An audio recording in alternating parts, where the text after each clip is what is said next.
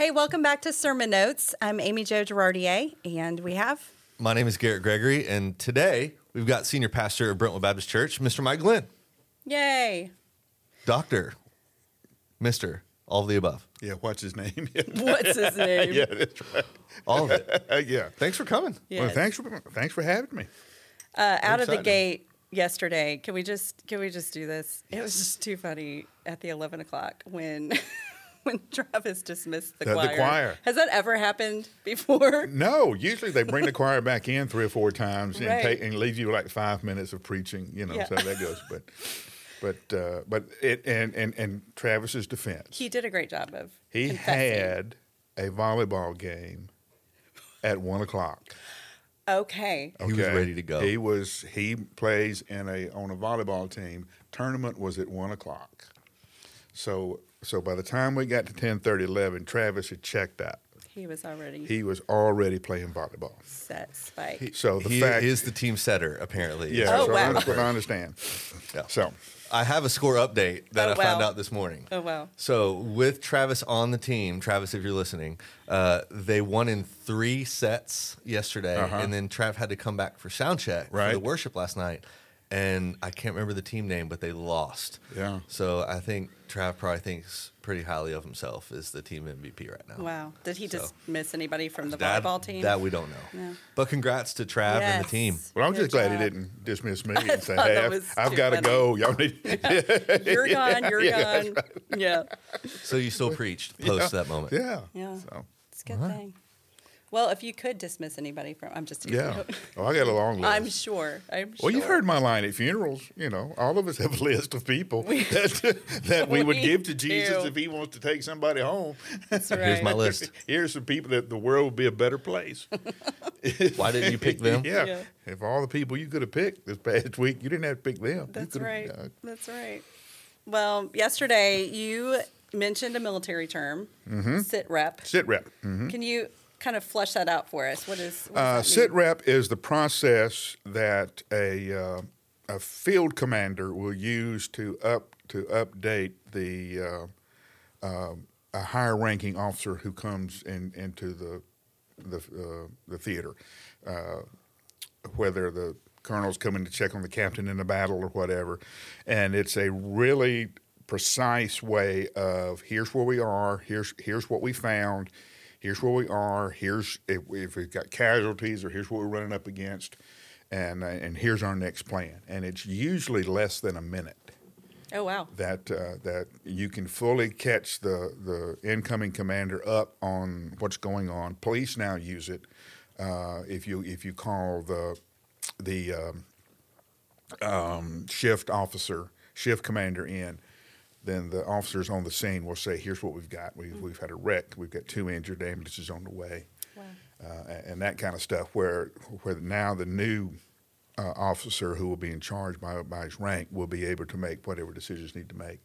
But they'll have that information really quick. And it's a really kind of a neat kind of thing. And so Yeah. you'll see us officer come and go, sit rep. All right, here's where we are. That's great. So when you're praying, talking to Jesus about Brentwood Baptist, what do you think that Jesus's sit rep for Brentwood Baptist would be?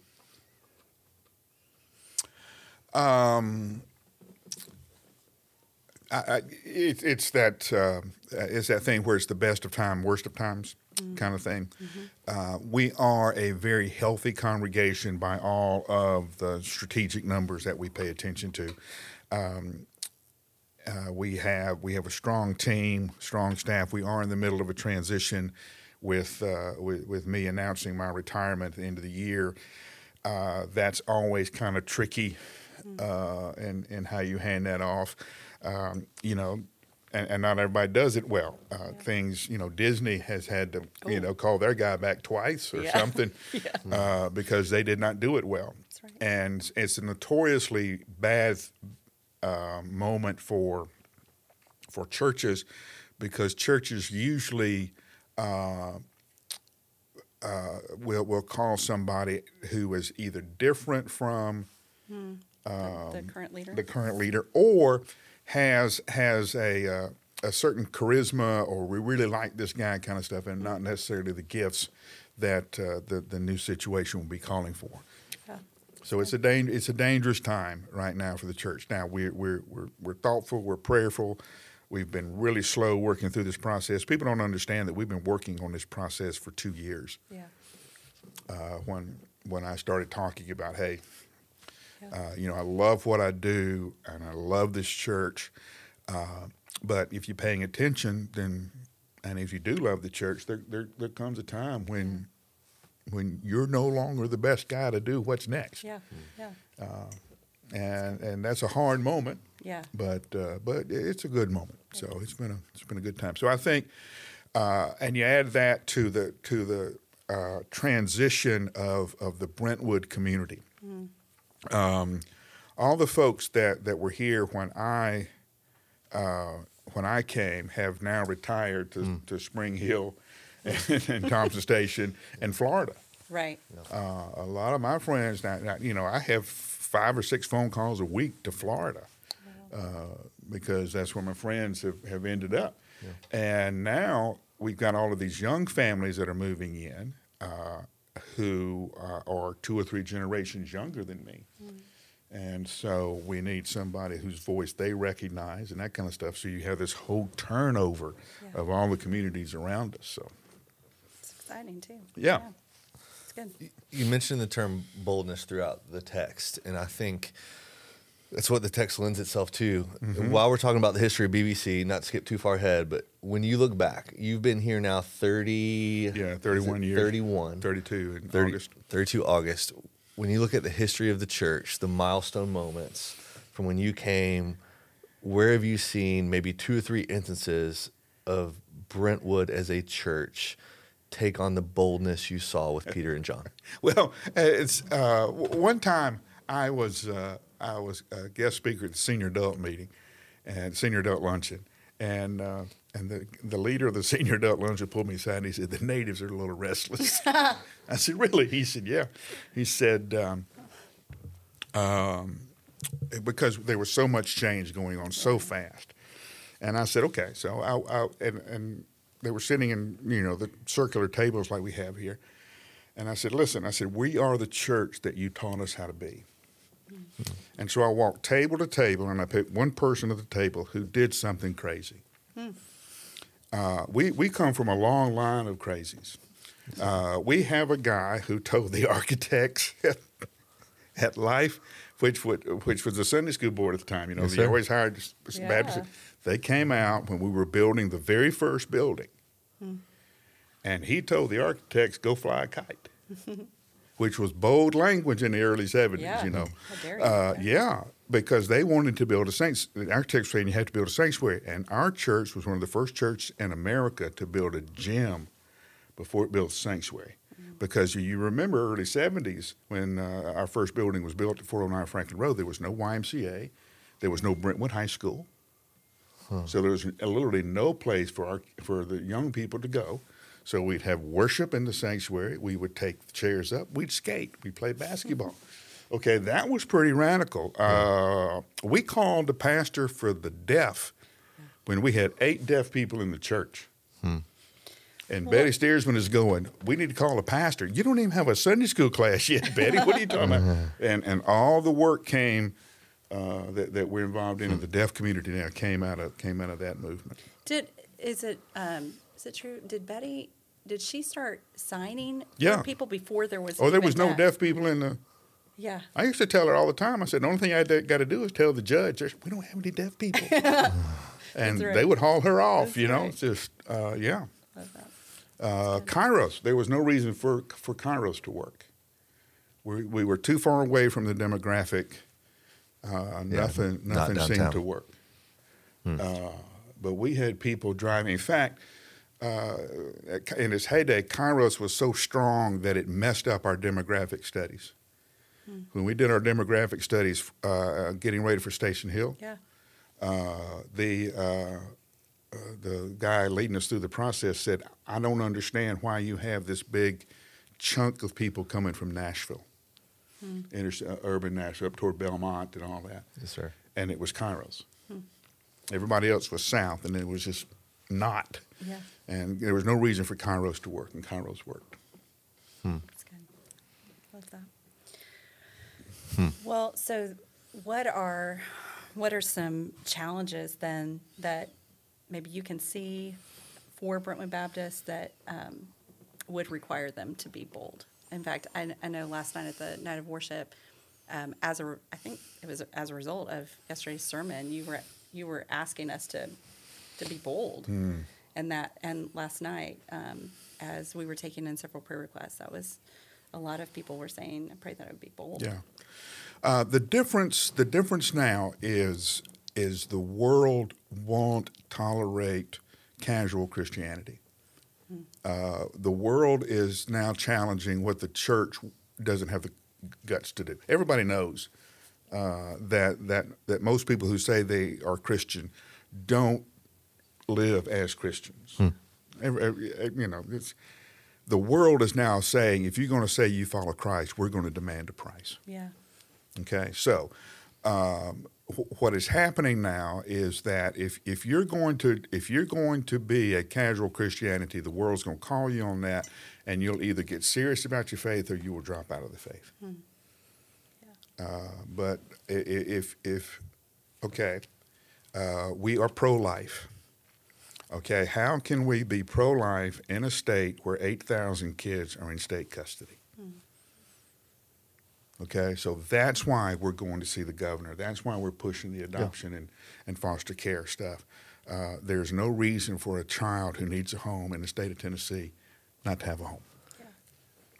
So that kind of stuff. And interestingly enough, when you step boldly and consistently in your faith, the world will not necessarily agree with you, but they will respect you. And I think that's what the difference now is. The world is confronting us and saying, put up or shut up. That's good. And they're okay if we shut up. Yeah. That's good.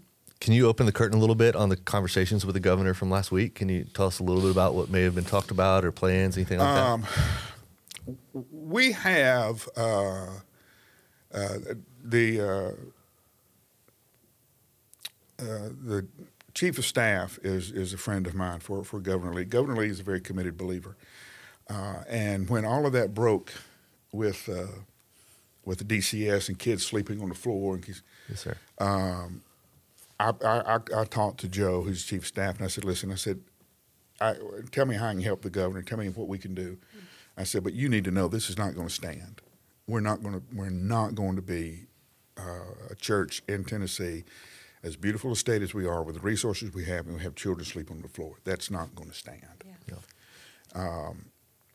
And so Joe got us a meeting with the governor, and it was there that we were able to tell the governor and Margie Quinn, who is the new commissioner of DCS, that we are committed to solving this problem. Now, not only solving that problem, but like I talked about yesterday, it's going upstream so that we talk about families and marriages so that you don't have kids who are alone, displaced, who need a home. Yeah. So, but the government, as much as it wants to, can't solve this problem. This is a church problem, and I'm embarrassed to say that I read in the paper Sunday where Margie Quinn was excited that faith groups had stepped up and have helped ease this problem and solve this problem. Great, and that's great news. My question is, when did we step down? Yeah. And why did we step down? And that we now have to step up to solve the problem. So I think if we're bold and say things like, hey, we'll provide, put a number off the top of my head, 10,000 homes that are ready at any minute. So any child that's brought to a DCS office and needs a home, make one phone call and we'll have that child a home. Can we develop a residential center where we take level 3 and level 4 kids, what they call level 3, level 4. These are kids that are so traumatized, so hurt, so wounded, so angry that they're not ready to be in a family yet. So can we build a facility to house these kids, and then put around them? One of the more successful works in the entire state is a thing called Men of Valor, where they assign guys in prison mentors and friends who will do Bible study with them and help them transition once they get out of prison. There's no reason in the world we could not have that kind of ministry to these young people who are so hurt and who have to be taught again what love looks like and what real love is, because that has been so messed up in their lives. I got a little of this when I started doing Kairos a bunch of years ago, and I would talk that God loves you like a father, and it would lock up half of Kairos because they had been traumatized by their dads. And for them to pray Our Father we had to stop and talk about that. I appreciate the heart behind it, because I think it goes back to Peter and John. Like, Peter and John got the worst news about the world, right? They've been arrested. Everything's bad. Yeah. What would you say? The world, you said in your sermon, the world hasn't gotten worse. It hasn't gotten better. It's the same. It is. How do we get Peter and John's heartbeat of boldness to chase down issues as such that we're talking about? Where did the boldness come from? How do we develop that as believers? It comes from the encounter with the risen Christ. When you understand that the risen Christ is bigger than Caesar, and the risen Christ is bigger than Pontius Pilate. It's what Jesus said to Pilate: "You don't have any authority, except." And for us as a church to be afraid that somebody's going to do something comes from a very weak understanding of Jesus and a very lazy worship and encounter of worship that doesn't demand everything from you and then demand that you recognize who Jesus is. That's good. So yesterday, we always end with this question. Is there anything from your sermon that you had to cut or you wish you were able to say? Well, I kind of, you give an easy with this because I snuck it in anyway. Oh, okay. Remember when the Peter and John came back and they started praying and said, "You made heaven and earth." Okay, now they've just been in front of the court, okay, who has told them, "We own you. Mm-hmm. We are in power over you. We will beat you. We will throw you in jail, and ultimately we will kill you." And they come back and reaffirm that it is God who made the world, not the court. So my question is, and what I'd love to preach on is, who makes your world? So you did say that, yeah. Who makes your world? Who is it that defines reality for you? That's good. I think that's a good sermon. That's a good sermon. Yeah. That's great. You, in your prayer before you opened, and we'll close it up, but before you opened yesterday, you said this, quote, "Let's get to the point where we're not depressed by the shape of the world, but overwhelmed by the glory of who you are." Mm-hmm. And I just wrote down, as you said that, how do I get to that heartbeat where it's a consistent heartbeat? And I think you said it. I think we have to get alone with the risen Christ. Well, and yeah, you do. And you have to do some crazy things like turn off social media, turn off television, create the space and the silence where you can have that kind of deep, life-changing and life-affirming worship. The world wants you distracted with nothingness. Yeah. And they want you worried about things that do not ultimately matter. Yep. I tell people all the time, I'm the guy who's in the room when the doctor has left and the family's gone home, and it's just me and the patient who's heard the news. They're not going to make it. There's nothing more science can do. Not one of them tells me about how many followers they had on Twitter or how much money they made. And yet, from the way that people talk, man, that's the only thing that matters now. And it's not. And you don't find that out until you're alone with Jesus in that deep kind of soul-transforming worship. Yes, sir. That sometimes happens Sunday to 11, but needs to happen every day. Yep. In some kind of way. Yeah. May that be said of us as we get closer to Easter. Amen. As we walk this road of Lent, and as we look at things that we may need to carve out so that Jesus can rightfully have his place in those parts of our souls. Mike, thanks for coming. Oh, always. Thanks for jumping Thank in. you, guys. Thanks for the conversation. We look forward to next week, and we'll go from there. If you're watching there, hit that subscribe button as we talk about. Join us on this journey. We would sure love to have you. Thanks for joining our podcast with Sermon Notes, and we will see you next week.